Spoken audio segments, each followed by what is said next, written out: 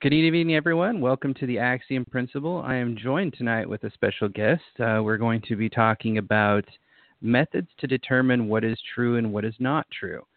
I figured this is a relevant topic in today's terms and political spectrum, mainly because there's a big, huge push for a new narrative called fake news and false truth and post-truth in particular.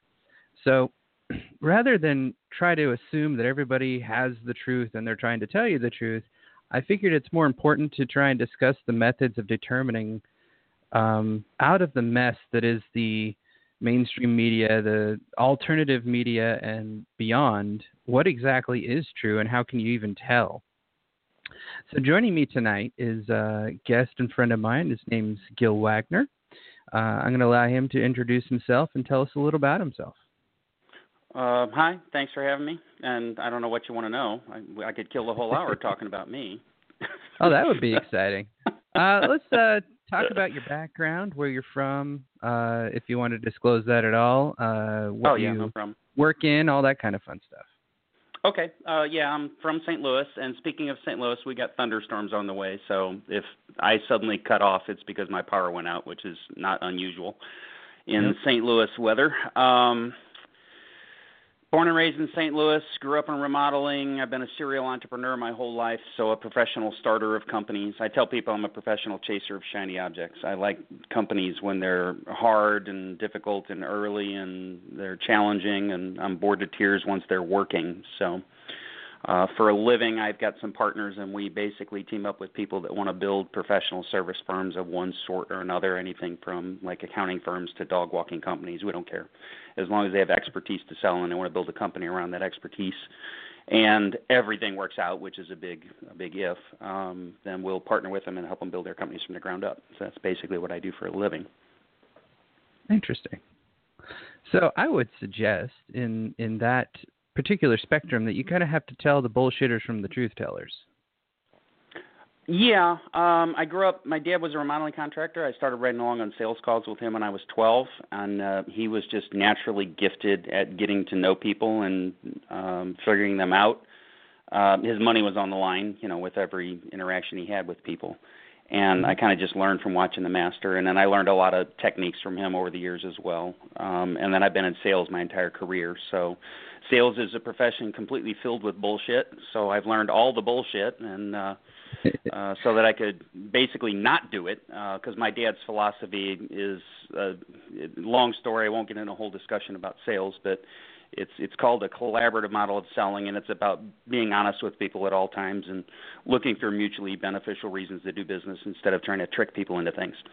But in order to know when you're selling to a prospect, the odds are that prospect is talking to other salespeople, and some of those salespeople might be using the trickery.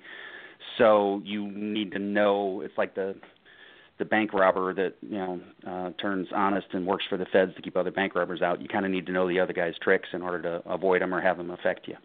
So I've kind of spent a lifetime learning all of this stuff for professional reasons. Very true.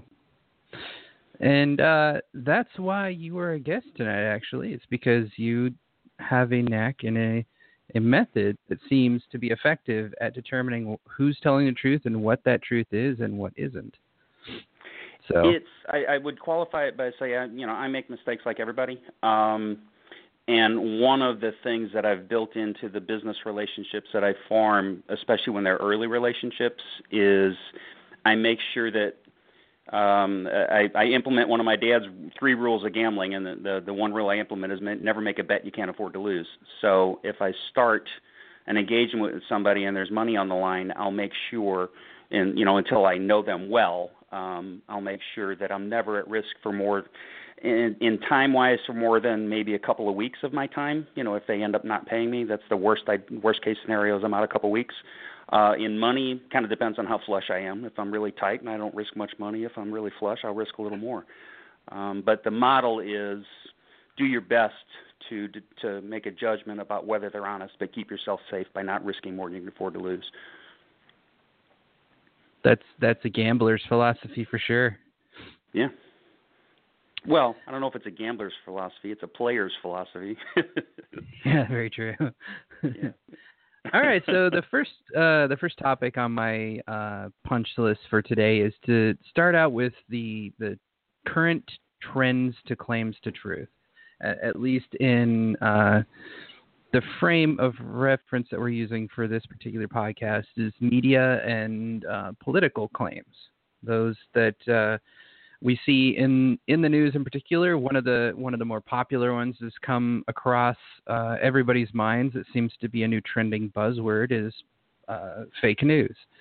So, in your opinion, in your view, what is fake news, and how do you know it is fake or not? Well, I would distinguish between fake news and false news. So fake news are messages that are put out where the people putting the message out know that they're false and do it anyway. False news is people that are making mistakes. That's just a way that I can separate the two in my head. Not that that's a definition anybody has to use. That's just how I define the two. So purposeful bullshit is fake news in my world. Okay. So I guess one of the ways to put it is if somebody's making a claim that they know is not true. But how can you well, I'll get to that in a second. They know it's not true, and they tell it anyway. So not just a white lie, but a blatant, flatulent expression of complete BS. That's how you define a false news? That would be fake news. Just for purposes of our conversation, that's how I see it. Okay. We can work with that. So in the realm of fake news in particular, if they're telling a falsehood that they know is not true, how can we determine if they actually do know that they're telling a complete BS story?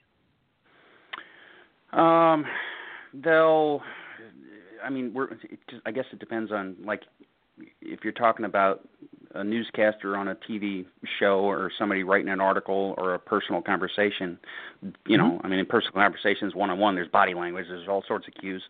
But we're not talking about that, right? No, we're talking about media in particular, people on TV, that type of thing. Okay, so TV and newspapers, for example. Yes. I look for logical flaws. I have a particular talent in that I'm a puzzle solver. It's one of my gifts.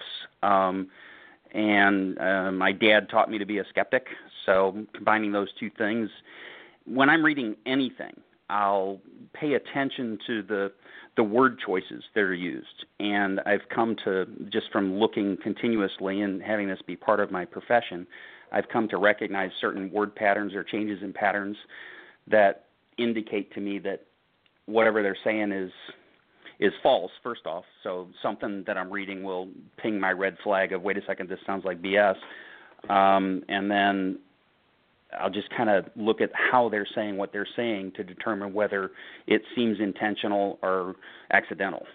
And it's a judgment call. I don't know that there's a technique that I could really describe that would help other than just practice. I can give you kind of an example. It's, if you want it, it's not news. I actually went to a workshop last night on God's existence, and the guy gave a handout, and he was just setting up the class, and he was talking about emotional subject matter, and he listed two statements that were supposed to be opposite one another, and they were two questions. The first one is, and just don't pay attention to the question and what he's asking, just pay attention to the word choice. Okay, listen to how he phrased the question. So the first one is, can a believer ever convince an atheist that God exists? The second one is, can an atheist ever convince a true believer that there is no God? What did he do in the second one that he didn't do in the first one? Did you hear it? So, yeah, I can see... Can a believer ever convince an atheist that God exists? Can an atheist ever convince a true believer that God exists? He inserted an extra word, true. He put a qualifier in there, yeah. He qualified the word believer in the second one. So that was, the moment I saw that, it's like, okay, there's bias here. Now, I don't know if it was purposeful bias or accidental bias. But I spotted the bias just by the way that those were supposed to be parallel sentences, and they weren't. So that's the stuff that I look for to give me a clue that something's up. And then once my radar's up, I start looking for more. And that kind of segues into the second piece of this and how that we can determine what is fake and what is real. But first, before I do that, I wrote down 3 different methods that I think we can use to determine what is a reliable source of information for any particular subject, either be it political or not. And even with these, they're not whole definitive uses or methods that we could use. Like you couldn't use just one. You end up having to use all 3 is pretty much what it comes down to. So the first one I'll gloss over, but what you just mentioned actually is the third method and possibly the key of the thing I wanted to talk about tonight, and that's watching for key indicators of faulty reasoning. And one of the ones you just gave a demonstration of in your example is I don't know the exact fallacy because there's hundreds of fallacies and I don't have them all memorized, but that one's like a sleight of hand is how I would call it. So the first indicator is a fine dichotomy, and the second one because it puts a limitator in there to say, well, they didn't really believe in this place, then you can't, there's slip or you slip on the way out. To basically give them an out to say, well, they didn't believe in the first place, so therefore they couldn't be a true believer. They were an atheist to begin with or whatnot. I've heard those arguments before. Yeah, so, I have too, and that might be why I spotted that word so readily. Yeah, I could see that because I've seen that before as well. Simple qualifiers often give way to methods to determine whether somebody is telling you the truth or not. Just little things like that. If people are just paying attention, they'd notice them. But that's part of the problem I think we have today. Is no one's really paying attention. So let's move on to the second piece, and that is the word of the year that Merriam-Webster put out. That was happened for 2016, I guess, is the word of the year is post-truth. Do you know what post-truth is, or how can you define that? I probably shouldn't be defining it because I'd say I haven't heard any good definitions of it yet. I've heard the term, but I don't know that I've ever had anybody really define it for me. So why don't you define it? I can do that. So in Merriam-Webster, they defined it as people not caring about facts or evidence, but more caring about the emotional quality or content of. So instead, it's an equivalent of emotional reasoning versus logical reasoning or analytical reasoning. You can throw a million facts in their face. If it damages their sensibilities or feelings, they ain't going to care, essentially. Is anybody claiming that that's new? No, I don't think they're claiming it's new. It's popular. Okay, so it's just a popular term. Yeah, at this point, I think that's why they put it as the term of the year for 2016, post-truth. Okay. Saying that people don't care about the facts or evidence, they just care about the emotional reasoning behind. And evidence be damned, I'll follow my heart, basically. And I think we can give a demonstration of that in the same context that you were just talking about with the theory of God belief. See, an argument that we probably often true, and it makes me feel good. One of those two. How much evidence is thrown in their face? If it's true to them, you ain't gonna convince them otherwise. Same for if it gives them comfort and shelter and makes them feel good. All the evidence in the world will not change their opinion. Yeah, they have a vested interest in the belief. Mm-hmm. There's a fallacy that ties into that one. It's a typical fallacy. You'd see with that one. Where, Okay. First of all, you've been breaking up on me for about 5 minutes now, and I've been able to glean most of what you're saying, but it's getting a little worse. I don't know if it's something on your end or mine. I'm on a landline, so I can't believe it's me. no, it might be me. I got a tornado warning just recently, so it might be just my mic. Can you hear me now? Okay. I can hear you 85% of the time, so I'm losing some keywords every now and then. That's no good. I hope the recording doesn't suffer from it. That would not be good. All right. Well, I'll repeat a little bit then. Post-truth in particular uses appeal to motion fallacy, where instead of tackling the evidence or the facts or the opinion or the position being presented, they'll argue from emotion instead. So it's appeal to thinking about the children instead of an actual argument that's presented. Got it. At least that's the way I see it. So let's move on to this thing I bring up. It's pretty dang interesting. On the, let me find it real quick. This is in my history. There is a new tool out there from Facebook. They launch a new filter in head of France's political elections, and it's called the fake news filter. This is from Zero Hedge. I've heard about that. And I'm wondering if we could go through this and see if there's actually a claim to truth or not, and how we can determine that. So I don't really have a new way to share it with you. This thing is really choppy, though. So this was shared February 6th, so it's a little bit old, but Mr. Zuckerberg wanted to ensure the people of France only get to see the right news and information, so apparently he's decided to filter things for us, generously shielding them from fake news and right-wing disinformation campaigns. Like global warming is a hoax, for example, is one of the things that he's putting forth in France in particular.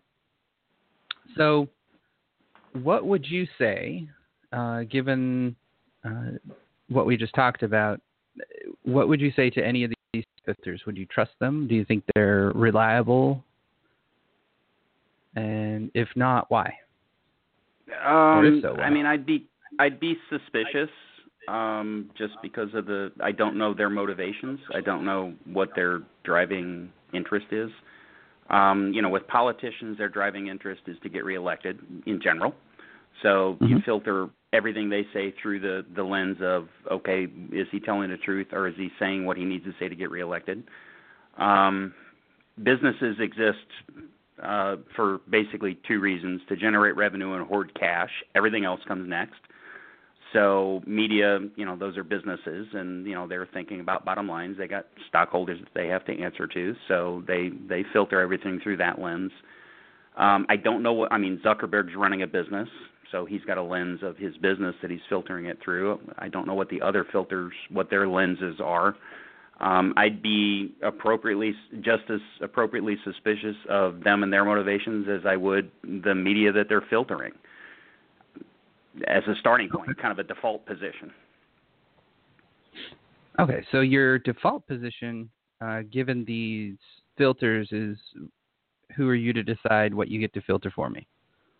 It's a thought that crosses my mind. Okay. I'd have to. And I doubt there's any way with Zuckerberg and Facebook that I could ever find out what his algorithm or decision-making process is. So I don't know that I could, really discern any more than that. Interesting. Okay. In the article, I only gave you like a little synopsis of what they're planning, but the article is actually really short, anyways. Can I add one thing? If I were in front of Zuckerberg, my impulse is to challenge him, and I don't know if he's doing this, but if he filters something out, to put it in a different queue that's accessible by everybody on Facebook if they want to see what he filtered out. So there's transparency. That way he can be questioned on his accuracy. If he did that, his credibility would increase a lot. I would think so. That sounds fair anyway. Yeah. But that's not what they're doing. They don't necessarily filter it out, but what they've done is users get to filter what people think are fake. So it's by popular opinion that people tag any information that they get on the Facebook feed and determine whether or not it's fake to them. But that doesn't necessarily mean it's by popular opinion, not necessarily fact checking. Yeah, and popular opinion is notoriously flawed. You can pretty much guarantee popular opinion is going to be flawed. Yeah, that's kind of a given considering everybody once thought the world was flat. Yeah. Oops. Well, and I mean, I just saw. Actually, my wife told me about. She was reading me an article that was done comparing the effort that like a Consumer Reports goes through to actually test products and all of the transparency they use and all the tests they go through. And they took some of the products that they've tested and they compared it to the online Amazon reviews. And the online Amazon reviews are totally different than the actual quality of the products. They actually sort of did an empirical test. Now they're using Consumer Reports as an authority on actual quality from real testing, and notoriously they are. I mean, they have earned that reputation as really good at testing stuff. But yeah, they compared it to the online opinions, and it's all BS. The online stuff is basically crap. Yeah, the star rating is nothing more than popular opinion. Yeah, and cognitive bias kicks into popular opinion, and so. And the interesting thing about it, the only people that are supposedly the only people reviewing it are the ones that actually bought it. And if you purchase something, there's a psychological trait called commitment and consistency. Once you make the purchase, you'll be consistent with that decision, and that decision was to spend money on something. So you're going to be biased toward that thing being good, even if it's not. So unless it's a lemon or some horrible thing happens, and that happens with some products. But if it just basically even does its job, you're going to rave about it because you purchased it and you're staying consistent with that decision you made. Makes sense. It's a natural impulse that people have. They do it all the time. So that impacts reviews in positive ways, I guess. But it skews the results. Well, let's segue into the first method, since that you just kind of touched on it right there, and that's the trusted sources method of determining what is true and not. With media in particular, let's go back to the political media. We're talking mainstream, and we're also talking the alternative media, mainly what you'll see on YouTube, all the channels that they have there, some people have their own podcasts, type of thing. How do you who is a reliable source or a trusted source, and each of the trusted sources, do you also fact check or their information? Okay, you broke up really bad on the first 2 seconds of that question. Dang it. Okay, so in trusted sources are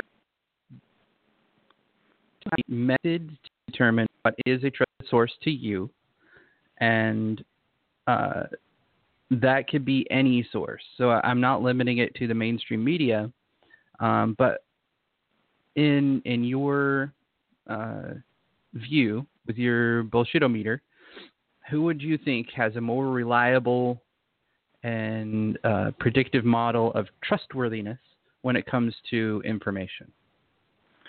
I mean, I don't know if you're asking for specifics, and there's so many to choose from, I won't bother. The people that are usually the most on target with the truth are the ones that are in the middle of whatever bell curve you're discussing, just generally speaking, because the people on the left end and the people on the right end of that bell curve, whatever that bell curve may be, are biased, generally speaking. So you can look at all the mainstream, all of the ones that cover both angles, the ones that interview both people, the ones that try and at least try and paint a fair picture of both sides of an issue. Those are the ones that consistently get it right more than others. My personal take is I don't trust even the news sources that I trust. I don't trust what they're saying at the moment I'm listening to them by default. I'm skeptical no matter what, because even they get it wrong, and sometimes they get it wrong. It's not fake news, it's false news. That's kind of why I used that term. They get it wrong, but they're trying to get it right. They get it wrong because they have pressure to get the news out first, because it's all about ratings and it's all about advertising. And, they are a business, and they make the mistakes that are common in their industry for those business reasons because of those pressures. So when I hear anything, I'll listen to it and listen to it for reasonableness, but that's just based on me listening to all sides. I posted on Facebook about, 2-3 months ago that, one of my proudest moments of 2016 is that Facebook can't decide whether to show me left-wing or right-wing political stuff. They keep mixing it up. I'm not getting, because Facebook's supposed to, pick out my preferences based on my habits and show me what I want to see. And they can't figure me out, and that's a source of pride. So as long as I keep, that's one way I'm measuring my skepticalness. As long as I keep Facebook confused, I know I'm achieving something. So I've done the same thing, actually, because I have feeds that are all right-wing kind of information and stuff. I really right-wing that are just like flat-out false information to begin with, and it's pretty obvious that they are because it makes them claims with zero evidence, for example. And then I get it on the far left too, and then I get some of the stuff in the middle, like between Washington Times and The Hill and New York Times. I get them all, and they just end up showing up like I didn't ask them to. But yeah, and I try and engage in conversation on all sides. It's so I'm purposely trying to keep Facebook confused. That's it's like if you want to fix something, measure it, and that's how I'm measuring my absorption of information that comes through Facebook. I don't know if LinkedIn and LinkedIn's more business, but I don't know if other social media sites are as prolific at filtering and figuring people out as Facebook is. So they're my benchmark. If I can keep them confused, I'm doing well. I think Facebook is a little bit more reliable than the others, from what I've seen. Speaking of which. Twitter had recently done some changes in the way they filter and present information. I don't know if you're on the Twitter verse or not, but what you'll see now is anytime that I've ever logged in, and I have people on both sides of the fence. I'm friends with anti-feminists, the feminists, some Black Lives Matter people, some people that aren't, and both sides of the fence, all the way up down every single political position. I talk to them all. Yet in the feeds that I see, it's all anti-Trump and left and what they call the certified accounts. So these are people that have gone through a certification process that says they are who they say they are, and they probably are somebody that's mixed with the media in some way. So there might be a reporter, or they might be a journalist for the Post or something. And that's all you see anymore. It's completely filtered.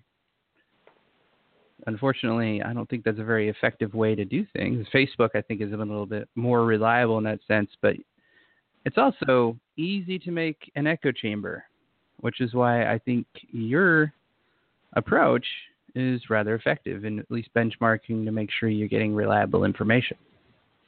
Yeah, I mean, I try and whatever the story that interests me, the one in politics obviously is a big interest to everybody these days. So I got a lot of political stuff that I follow on both sides and in the middle. And I always try and do all three, both sides and in the middle. At least one or two on each end, at least one or two in the middle. And when an interesting story comes across my path, I hit all the sites and I look at all the stuff, and I just am basically trying to determine what the truth is based on the common elements. Based on the elements that are, illogical versus logical, and just, that's the puzzle-solving nature. I enjoy that, so that's how I do it. But it takes effort. I mean, the starting point is you got to want to know the truth. Right. You got to want it bad. Well, not just the truth, but you don't want to hear your echo chamber, as it were. You don't want to be confirmed. You want to be challenged instead. Yeah, and so talking about personal motivations, the motivations of businesses to make money, politicians to get elected. One of my personal motivations is the sheer joy of finding out that something I believed before was wrong. Literally, if I don't wake up every morning and can't think of something yesterday where I look at myself and say, how freaking stupid were you for thinking that, then I think yesterday was a failure. That's like, it's sort of a personal badge of honor to learn something I didn't know before and have it challenge a belief I had. So that's one of my measurement criteria. And that measurement criteria keeps me focused on the puzzle-solving stuff I love, the skepticism that I enjoy, and it makes it worth the effort. Interesting. So let's roll down that a little bit. There's one of the questions that I had on here was where we can look to stay informed and how. And you just touched on the how a little bit, but I'd like to expand that. So when you were talking earlier about people, when you're conversing with them in either a sales situation or business situation, you can usually tell a bullshitter from a truth teller based on mannerisms, the way they phrase things. Same thing with the pamphlet you were given when you mentioned the modifier language that gave you key indicators, the word choices. Yep.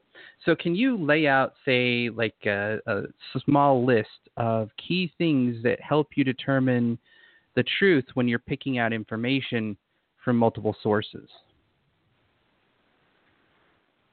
A list. Like, what do you look for? Well, I look for inconsistencies. So any story that I read, pick one article. When I'm reading one article, I look for the inconsistencies. I look for the false dichotomies, false trichotomies, false quadcotomies, if that's a word, where they give you 2 or 3 options and they left some out. Now, again, I'm very logical and a puzzle solver, so I tend to be able to spot those better than the average bear. So inconsistencies, half-truths, they tell part of the story but leave the rest out.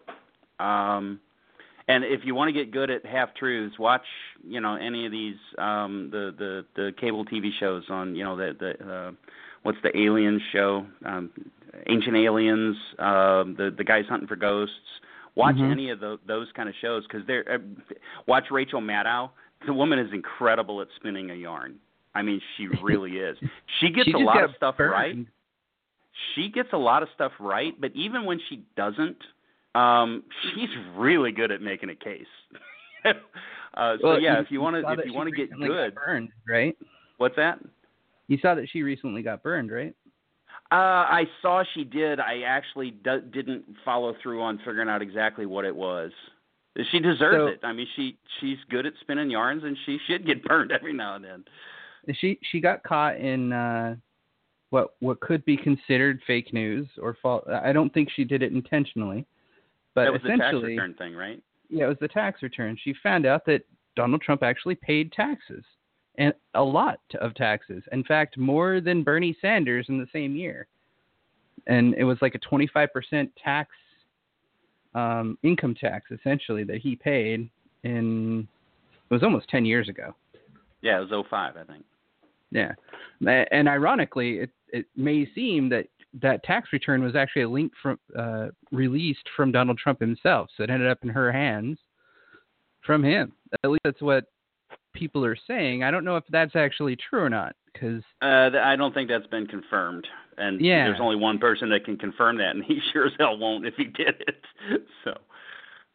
Yeah, knowing him, he would proudly wear that as a badge of honor, saying, yeah, what do you think of that now? Knowing his mouth, the way he's behaved in the past, judging by that, he would most likely say that he did it. If the emotion struck him at the moment, he'd say he did it. Yeah, that's true. He's an emotional guy, that's for sure. Yes, he is. I don't know that he is. He's not very analytical. He's a gut performer, as it were. Yeah, definitely. He would fall under the truth reasonable people. So anyway, she got burned. So yeah, she's she should get burned. But like I said, she's good at weaving a tale. She's good at stating a series of facts that. Well, I guess that's another thing. Look for two facts that are given in a row that don't actually connect but seem to. Question whether they connect. When you hear a story and you read two different facts and it's like, okay, it sounds like that connects. Instead of continuing to read the story and assuming it does, stop and question. Wait a second, does that actually connect? Does that track? Because that's where they get you. They'll present two different things that are completely unrelated, and try to do as though they're related. As though they're related. So it's a causality determination, I believe, is what it's called, where two separate things that have nothing to do with each other somehow are causally related when they're not. I don't know if it's actually the post hoc ergo propter hoc fallacy, or the after this therefore because of this fallacy, but it's similar in nature, if not exact. It's very similar. Yeah. I've noticed that one of the things we keep coming back to, and rightfully so, because I think it applies a lot, is the use of sophistry in much of what we've seen. And with sophistry, if for those that are not familiar that may be listening, sophistry is actually the practice of debate, is the practice of arguing. These are people originally that got paid to argue, and that's where it came from. Sophistry is normally, I guess, how can I put this? It's normally categorized as people that don't necessarily have the truth, nor do they have good reasoning, but they can win an argument just by pleasing the audience or getting them on their side. And often what you'll see is the sophist uses a lot of fallacies. They'll use appeal to emotion. They'll use appeal to popularity. They'll use any argument that seems to be compelling to win the position. And I wonder, how much of that do you catch when you're like filtering through the news, for example? Yeah, I mean, how could I know how much I catch and how much I miss? I mean, really? I don't know if that's very good point. I catch it all. There's some fake news for you. I do know that it seems to be the common filter. You look for those most common errors that people argue with. Yeah, and also common traits. So, I mean, if you're talking about, arguments, I'm picturing, two people debating on stage or on some TV show. So you're actually watching them, and you're listening to their tone and their inflection. It's not just paper, not just text. There's one of the key things is the calm guy is usually the one that's right. I mean, not always, but it's an indicator. Whoever's calm is usually the guy that's like, okay, he's got his crap together. Because people use volume and bravado to hide their bad arguments all the time. So that's one of the quick things you can look at. It's an indicator. It's a very helpful indicator, too. One of the things I tend to watch a lot, I'm a big fan of these people, and I think it's because of the way they structure things. And I've also noticed that the mediator in between seems to be fairly unbiased when it comes down to things. Like, he doesn't interject. He doesn't place his opinion, but he does repeat things to make sure that everybody is understanding. And then he refers to the debaters to make sure what he is saying is actually correct or not, and that's their position. And it's Intelligence Squared is the name of the company. Have you heard of these people? I'm not familiar with them. Sounds interesting. Oh. I mean, you're describing some, really good quality facilitation skills. Oh yeah, so, this is what it is. It's they've been around for quite a while. They've been around for 10 plus years, I believe. Actually, Christopher Hitchens was on there once. Actually, he's been on there a couple times before he passed away. And just to give you an example of how long they've been around. And what they do is they do a classical debate. So they do 2 opening, 2 closing, or do an opening segment, then they do the response segment, then they do Q&A to the audience, and then they do closing. Just a very standard, straight-through debate. It's a case of 2 people on either side. So it's not just 1 against 1. It's not outnumbered. It's 2 people that are relatively the subject matter experts on either side of the fence. And then they sit down, they debate, and what they do is they poll people before they do it before a live studio audience, and then they poll people before the audience. They poll the audience before they start, and then they do their openings, and then they do their closings, and then they poll them after everybody said everything. And then basically the winner is the higher change in percentage. And that's how they run their debates. So it's all about swaying the masses, as it were. And I don't necessarily agree or disagree with the outcome of some of these, but I do find it a very even way to determine or see both sides of an argument. For example, one of the ones that I just recently watched. Yeah, they're measuring it well. They're doing subjective measuring, but they're still measuring it, so at least they're attempting. I would think the only thing that I could think of that would, unless they're already doing it, that might improve that model is if they polled the audience during the conversation on subject by subject. No, they don't. So do after each exchange, the audience votes on which of the two achieved the one that exchange, however they would phrase it. That way it'd segment. It wouldn't be an overall impression. It'd be more specific, short-term tallies. Because one guy might do good on one argument, and the other guy do good on another argument, and in a end of session vote, those could get, the guy that you tend to agree with, will get your vote, whereas the other guy won't, even though they were even possibly on those points. I think one of the other things that might improve it a little bit is if they allowed to vote their decision, whether or not they've changed, and they can do it at any point in time as long as their voting is done by the end. Because what also happens in a debate style thing is the last thing you heard, the closing remarks, is the one that's long-lasting if you're trying to vote. You started out with an opinion or maybe undecided, but at the end, it's the closing remarks that are probably going to convince you, not the substance there in the middle. Yeah. Have you ever had the opportunity to be that debate moderator in any format at all, any situation? Not a moderator. The best I've done is hosted shows and hosted dissemination of knowledge, but not a formal debate. Okay. I didn't mean necessarily a formal debate. I meant the guy in the middle of a discussion between multiple people, and you have to be kind of the peacekeeper and the moderator and the guy that makes sure that everybody in the room comes to some agreement, debate or otherwise. I was thinking for the most part. I sat on a jury for 4 days, and I got voted jury foreman, and I was actually pissed that I got voted jury foreman because as jury foreman, my job was to moderate the discussion of the group and not try and sway people. And I'm like, man, this is hard because I had a really strong opinion about the case. Wow. That was one of the hardest, 4 hours. That's all. It was a civil case, so it wasn't a real big deal. But that was one of the hardest 4 hours I had. I think I did a good job because, the side note. So we took an initial vote, and it was 8 votes for the defendant and 4 against, and you needed 9 in order to have a verdict. So I'm like, okay, and then we voted again, or I forget how we.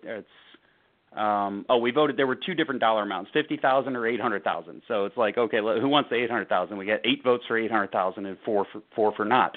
And then we said, okay, who wants the $50,000? We had 8 votes for $50,000 and 4 for not. Like, figure that one out. Dude should get money. Dude should not get money. That's pretty much what it came down to, I guess. What it turned out was there were 4 people in the room that wanted the $800,000, 4 people in the room that wanted the $50,000, and 4 people in the room that didn't give a shit. So they just wanted out of the room. That's awesome. So, yeah, it was a really interesting experience. Very hard to do, but fun still, I'm going to piece this together. I think we've covered everything but method number 2. And trusted sources is just determining who you can trust. And even then, you should be skeptical of those people because they can be wrong too. Rachel Maddow was our example of that. So let's move on to multiple different views and picking out the truth from that. So let's say we have a political position that the far left and the far right are presenting on. They both obviously will have their own opinions. We can probably formulate in their head what they're going to be talking about. So how can we determine the truth using both sources? Is there a way, and do you do anything of the sort with that? So is there a way? Yeah, there's a way. It's called running for office, getting a seat in the Senate, and having the in-depth, detailed conversations they're having. So you pick healthcare. It's like it's such a freaking complex issue, and the numbers can be spun in so many different directions. For an average citizen, it is literally hopeless to come up with any rational definition of what truth is when those guys are all having their conversations. It's too complex. You can't. So that's my short answer to that question. On some of the a little bit simpler issues, I think you can, but it's in politics, man. It's you're going to be flooded with so much good information on both sides because they're good at spin that it's brutal. And I think you're always going to end up falling on the side that you probably already felt was true anyway, because you can't prove yourself wrong with the information in front of you. Because you got this one massive group that's agreeing with you completely and the other massive group that's not. And, you're already biased, so there's no reason for that bias to move. Well, let's say we got somebody that's a fence sitter for case of argument, somebody that likes to sit in the middle and absorb from both sides. What tools would you use? I think we touched on a few of them already, but what tools would you use if you had feeds from both sides with opposing opinions to determine what pieces they are saying in there are actually true and what aren't?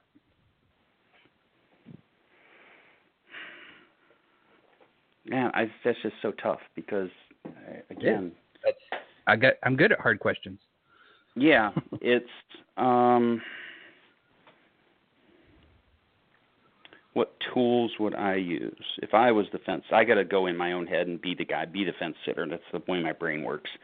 So if I'm the fence sitter on an issue, and everybody's arguing, if I was looking at all text arguments, I'd start picking apart. I don't know. If I actually was forced to make a decision and my life depended on it, I'd do the math. I'd add up the logical fallacies on both sides. I'd add up the skewed numbers on both sides. I'd find all the untruths that I could document, all the spin, all the BS, and I'd do a scale. And they'd each have some untruths and some BS and some spin on the scale, and then I'd add up all the truths. I mean, this is complex, but if push came to shove, that's about the only way that I could think of to come up with any rational choice as to which side of that fence to fall on. Okay. And I don't know if that helped at all. No, that's actually one good method, I think, to figure it out, because, you look for key indicators of faulty reasoning. So there was a friend of mine. He's a lawyer. I paid him to be my lawyer for a while, so I'm not sure I can actually call him a friend. I was his client, but I still talk to him from time to time. And he used to be a small claims judge, and he decided to be a family lawyer instead for some reason. I didn't quite ask why, but I guess there was more money in it. And he used to say that he would go into court every day, and he got sick of it because he'd go in and say to himself, okay, which one are you going to lie to me less? And so to give you an idea, my wife is an avid fan, I guess you could say. Like, she watches this person on YouTube now because she can't keep up. She's watching episodes all the time. That's Judge Judy. She loves to watch Judge Judy. And you can tell the trained keenness in Judge Judy's method is to determine which one is going to feed her a line of bullshit first. And she usually can tell before either one of them open their mouth. And I wonder if you could do the exact opposite of what you're suggesting, and that is to, instead of try to determine how many lies the person's going to tell me and then tally them up, and whoever's lying less is probably the more reliable one in their story. What if we could take, let's say the left and the right, they're presenting the same argument, not necessarily healthcare, but something a little less benign, like, I don't know, women's issue or something that's been pretty popular as of late. And they're both telling the same story in essence, but they both have some key factors or indicators that they completely are 180 on to each other. They're just completely opposite, polar opposites. But there's pieces in there that they both agree upon, just slight things. They word them differently, of course, but they're both agreed upon in these one areas. Would those be considered a measurement for at least the foundation of truth? What would you do with those if they both agreed on at least a couple points? Assuming that the point that I also agreed with their points based on, my experience and my knowledge, I mean, it's a good starting point for at least making a decision of which side you fall on. Okay. And, okay. I could fall on the side of untruth and still be confident it's the right side, So as long as I don't know it's not true. So let's say that these two pieces, they present a couple things and they both agree on at least these couple things. How can you determine if the things that they agree upon are actually true or not? The specific components that they agree upon? Yeah, let's say they're presenting, what's something that they presented that was completely BS recently? Man, there's so many to choose from. Like, first things that came up in my head was like the Trump paying Russians to pee on a bed. Okay, yeah, that's a good one because it's absurd. The PP Gate, isn't that what they called it? Yeah, PP Gate. Can't remember what they called it. It was like PP Gate or something stupid like that. But they both had at least a piece or components that they all agreed upon in the left and the right, and that was the Russians were involved in somehow talking to Trump, and that he did something heinous with them. At least those are the two things that seem to be the same on both sides of the fence. What would you do with that information to determine if it was true or not? To determine if the PP Gate was true or that those two pieces were true? Either or. Let's run down your thought process and how you would tear it apart. Well, I mean, just because they agree on the fact that Russia was involved, I mean, for example, that's actually involved. I mean, the document itself that they relied on for all that information, there's still questions whether that document is faked.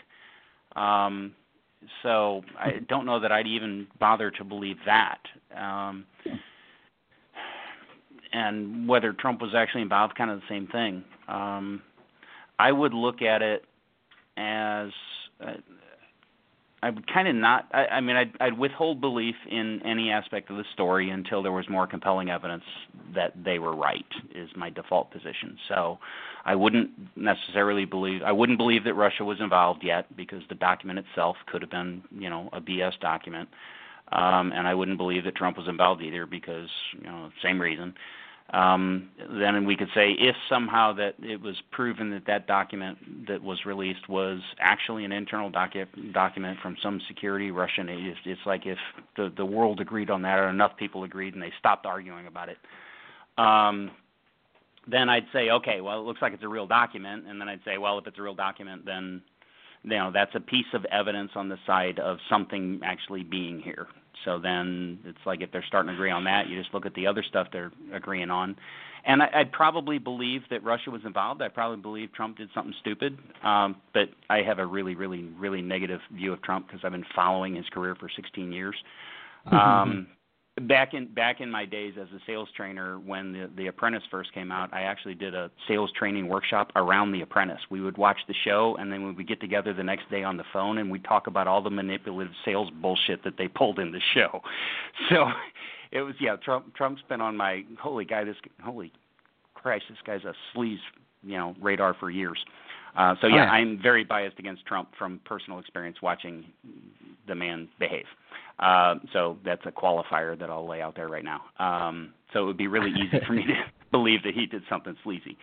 But that's from a lot of past experience and actual analysis of the guy's mind and how he thinks and the stuff he's done. He's got a track record of doing what's best for him in the moment. I could easily see him doing, horrible things. And whether the whole story is true, I would still apportion that belief to further evidence. It's like accept components, but don't make any decisions on it. I wouldn't act based on those couple of beliefs until it got more solid. I would try not to actually act or let it bias me in other ways. Interesting. I would have to agree with you because I didn't follow Trump in the sales manipulative crazy way. I actually, my doctorate is in leadership and organizational psychology and organizational leadership. And so I followed him for other reasons to see how he actually behaved with people he employed and whatnot, and have a negative opinion out of him based on his treatment of others as a leader/follower. And he's not a good leader. He's such a crap leader. And there's a few reasons behind that. When you put narcissism within a leadership position, you end up with a really bad idea. In some cases, it works out. Do is give a narcissist power. Well, in some cases, it works out. For example, Steve Jobs was a narcissist. It can work out. But he was a big narcissist. Most people don't know this. They love Apple for whatever reason. But he was also innovative, but everything had to be his way. That's not necessarily good leadership because now his company's floundering because nobody knows how to make good decisions because all the decisions were his, and now he's not there to tell him what to do. So they've adjusted somewhat. In my terms, I'd say he was a great company president. He wasn't a good company CEO. A company president is the guy that leads by example and through sheer will. A company CEO is the guy that forms a group and then makes the group lead. But that's just business talk. It's just the way I describe it. Yep, that's a good way to put it together. Okay, so that leads me to the last bit on the Method 3, which is the False Axioms, which we just talked about, and you went back to a few times. And an axiom, essentially, for anybody that follows my show, they should know. If not, the axiom is a claim to truth without any evidence to precede it. And these truths are, as I put it in my blog site, the truths are meant to be self-evident. So, for example, gravity sucks. It's a self-evident truth that gravity will always pull toward the center of a thing. It's universally true. No one can really deny it. There's a few others that are like that as well. But when somebody presents you as something that should be true regardless of evidence, typically what we relate that to is a faith claim. And in the case of political positions or anything that we see online, we'll see a claim being made, not necessarily any information to support that claim, but it needs to be true because they have reasons. Because feelings, because whatever reason they decide to put to it. And so the axiom principle comes into play there, as I put it, where they present a false truth as truth without any evidence because it just is matter-of-fact truth. It is... The truth is, as there was a commercial they saw on YouTube about, I think it was the New York Times was saying the truth is, and then they had a bunch of narratives, and they're just saying we have the truth. That's not necessarily true, especially if you're looking at evidence. So, all right, we got about 30 seconds left. I thank everybody for tuning in tonight. Looked like we had a couple callers call in. I usually don't take callers when I have a guest on, so sorry about that. If you want to stick around for the 5 or 10 minute post show that I usually do, that'd be appreciated. Thank you everybody for tuning in, and that would be that. Do you have anything closing remark? No, thanks for inviting me. It's good talking to you. Absolutely. Yeah, absolutely. I'm glad we got to put this together, and your particular viewpoints and particular way to determine truth has been pretty helpful to a lot of people in a few channels that we both are in. So Yeah, hopefully. I try. And that is the end. Yay! That wasn't too bad. So, a couple things I don't know if usually that do was in the actually going to be a useful conversation to anybody, because I'm a trainer at heart, so it's like I instantly go to how to, and I don't know that there's a really good how to for any of this. It's just you got to really want it. That's the how to. So yeah, if you don't have a motivation to actually know the truth, you're just going to believe whatever you already believe. If it's biased and it comes from a trusted source, then you're just going to believe it. It's really what people end up doing anyways. Yeah. I like the challenge of figuring stuff out, so that's why I tend to try to. So I'm the same way. I like to know. I like to not be wrong. That's my motivation. I love to be proven wrong. I just don't like being wrong. So it's a love-hate relationship.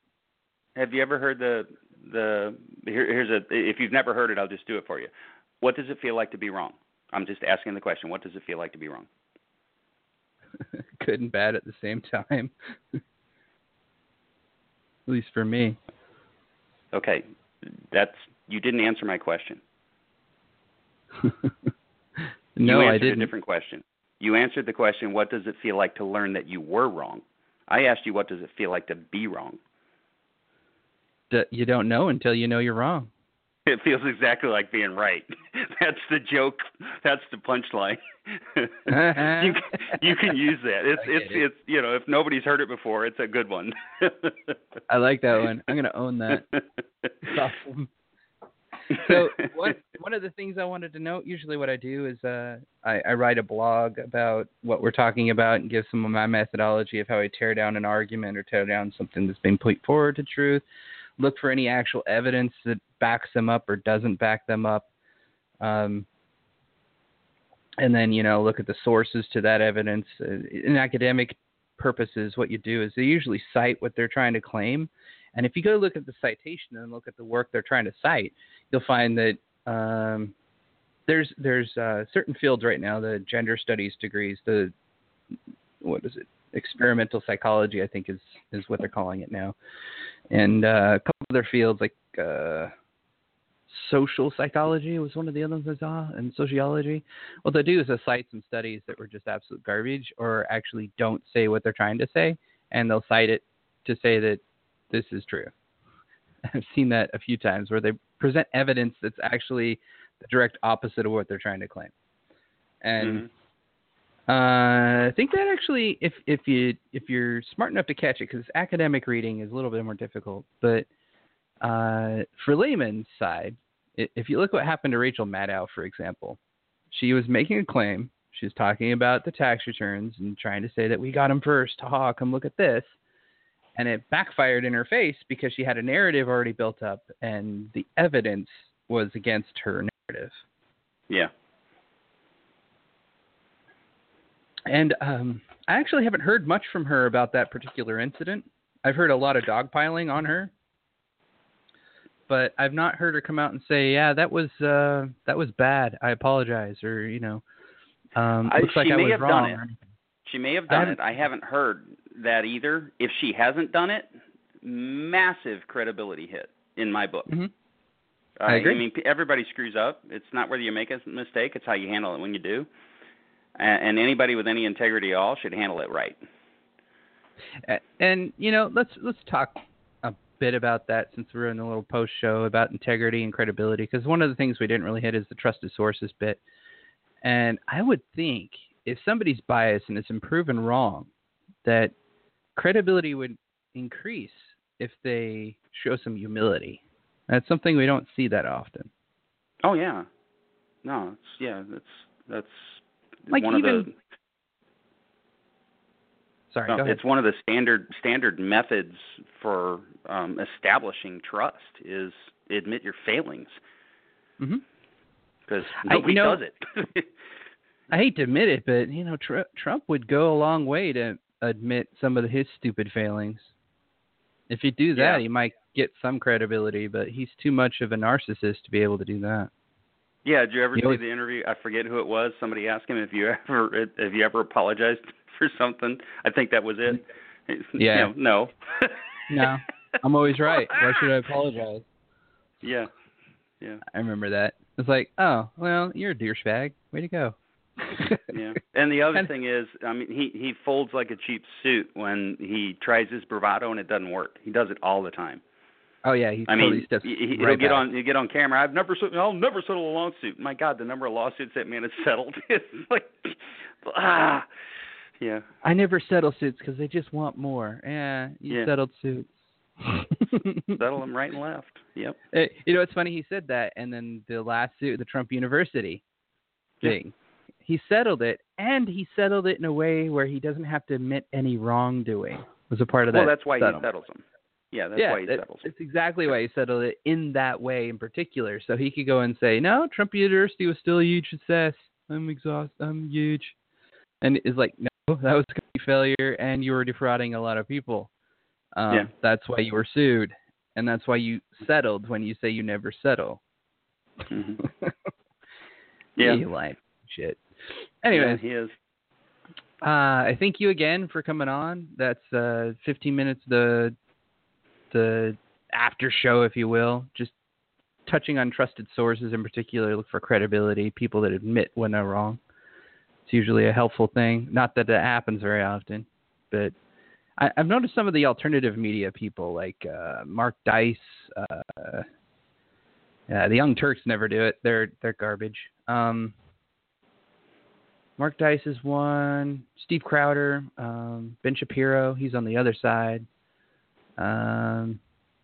Well, so much of what's out there now calling itself media is just entertainment. Yeah, these guys it's actually not media; it's entertainment.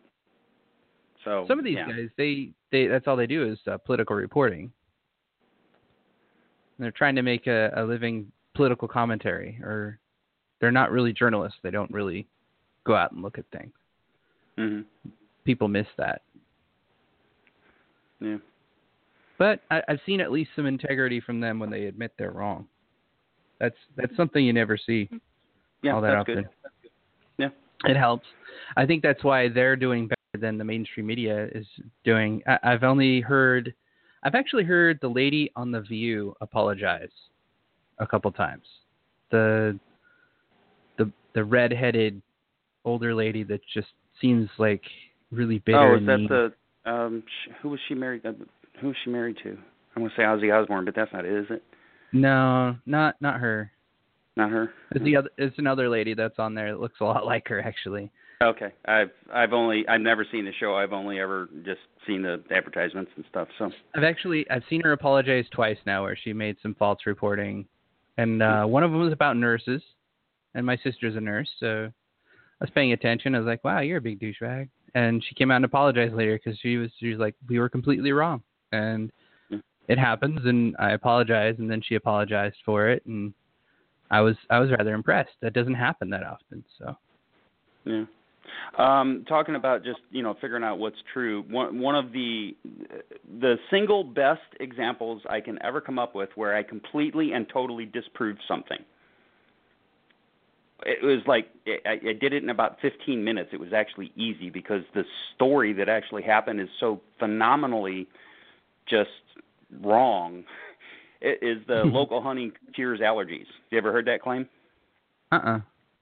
So the claim is that if you buy honey from local honey manufacturers, it will have allergens in it from your area, and you'll slowly build up a tolerance to those allergens by eating that local honey. My mom told me that, and I'm like, and my wife is like, is that true? Which that's what she always says. Hey, Gil, is that true? So I went and researched it. And what happened was, in I think 2003, some scientists did a study on birch allergies. They were trying to see if they could just feed you birch allergens and have that make an effect. So they were testing the ingesting of allergens into your stomach as a possible means of inoculating people against allergens. And they bought some honey. They had people had to eat these allergens, so they mixed it in with honey. It wasn't local honey; it was just honey. Mixed the allergens in with honey. The people took the honey, and it actually had a positive effect. It was higher than placebo. So it was like, an indication that maybe just, eating this stuff might help. Well, some honey manufacturer got a hold of it and skewed it to local honey, started making claims, and he paid some fake lab or whatever. So he paid some lab to prove that it was true, and they proved it was true. He didn't pay him to find out if it was true. And then he announced the findings, and a myth was born. And then years later, another lab wanted to find out whether it actually was true. So they got some local honey, and they did a test, a double-blind, peer-reviewed test, and they completely disproved it. There was no effect at all over the control group. And then they actually took the honey and they ran it through some chemical testing, and it turns out there aren't even any allergens in the honey. Yep. Yeah, I'm severely allergic to literally everything in just about every state I've ever been to. Where I'm at now in Texas, the only thing I'm not allergic to is the Texas pine, and that's it. Like, I can go out and walk in the grass out here, and my feet will start itching and swelling up. I'm pretty bad. Well, so thank you. That honey allergy, I knew about it, and when I heard about it, I'm like, that's BS. That is so not true. I know this isn't true because it's never worked, and they tried it with me. It doesn't work. I did all the research, and I showed it to my wife, and she says, okay, yeah, that's fine. I showed it to my mom. No, that still works. I know it does because it worked for me. I'm like, oh. Really? Yeah, it's just, I get shots in my arm with the allergens that I'm allergic to. That's what works for me. Yeah. Well, I appreciate your allergies because I'm on the other end of that bell curve, and somebody had to be on your end for me to be on mine. So thank you very much. Hey, you're absolutely welcome. You're welcome. Yeah, allergies suck. I hate them. And condolences, by the way. Mine are unique in the fact that I get ADHD from them. So when I have a really bad allergy day, I can't keep focus. I twitch. I bounce up and down. I don't get flu and cold allergy symptoms. I get hyper. Oh. It's really bizarre. Well, I've got that naturally, so hey, maybe we're even. My mom actually, when I was little, she thought it was Ritalin, and I had ADHD, so they tried all the drugs, even lithium, didn't work. And she's like, the guy that she was working through, she's like, well, maybe you should try this because it seems that he might be allergic to cats or something. And so they did the scratch test, and sure as crap, I'm allergic to everything that grows. Oh, and I live next to a field on top of that they grew wheat. So it's like, yeah. Wow. I'm screwed. Yeah. It happens, though. All right. Well, it's good talking to you. Thank you for joining me tonight. We'll have to do this again sometime soon. If you have a topic you want to cover or you want anything you want to talk about and you want to put it on air like this, just let me know. Okay. What's your general audience? If somebody said you talk about X, what would X be? I typically cover things that are claimed to be true but aren't. Okay. If you look through the library that I got in, I can link them to you later, but I go all over this board. I go religious claims and claims to truth, how to determine truth is real or not. I've gone over claims in academia where some people are saying certain things are true, but it's not, and all over the place. I really try to focus on. I'm an entrepreneur, serial entrepreneur, business guy. So if there are any business people in your audience, we can talk about business subjects related to that. The go-to thing along those lines for me is sales. When I started my sales training company, I called it Honest Selling. And the basic mission was to bring honor and integrity back to the sales profession that I love and to force the assholes in my profession to find happiness in another career because the crap stopped working. So I'm a world-class expert on all the dishonesty and bullshit inside of the sales profession. And that's really, I can give people kind of some useful tips on how to spot the sleazeball salesperson for any time they're buying anything of any significant value. They need to know when they're being bullshitted. So we can talk about that. I can talk about that for hours. So if that has interest, that'd go. That'd be really easy for me. That I could see. Yeah, well, in the business world, it's kind of similar, and I do cover a couple of things like that. One of the things I've actually seen leaching into the business world in particular lately is the politically correct special snowflake generation. To give you a small example, my company where I work, they've decided to implement a change in the way they present information by using improper English, essentially. So in a proper title, you're supposed to capitalize every word, right? Except for the conjugative words like a, the, so on and so forth, of. So proper title of what? For example, like the proper title of this. No, like a pamphlet of some sort, or Got it. a title. You capitalize every word except for the modifiers like of or the or and. And the modifier capitalization choice is optional. It's based on preference, by the way. It is, but it's also considered proper English if you capitalize it properly, like APA or whatnot. They want it a certain way. Well, in my company, they're not capitalizing anything. It's all lowercase, and their reasoning behind it is they didn't want to seem like they were being aggressive in their language. They wanted to make sure that it wasn't offensive or aggressive to people, so they used lowercase rather than uppercase, and that was their reasoning. Okay. That's some of the stuff that I talk about on this channel. Like that's not reasoning. That's emotional response. That's post-truth. And you're not reasoning with facts. They're also decreasing understanding and comprehension of the written word when they do that. Absolutely. Yep. But they don't realize that it's run by the politically correct, as it were. Yeah. Alrighty. Well. Okay. Thank you for showing up. We'll have to do this again. You're welcome. Soon. Thanks for having me. Good talking with you as always. Yeah, absolutely. I'll see you again soon. Thank you. Have a good weekend.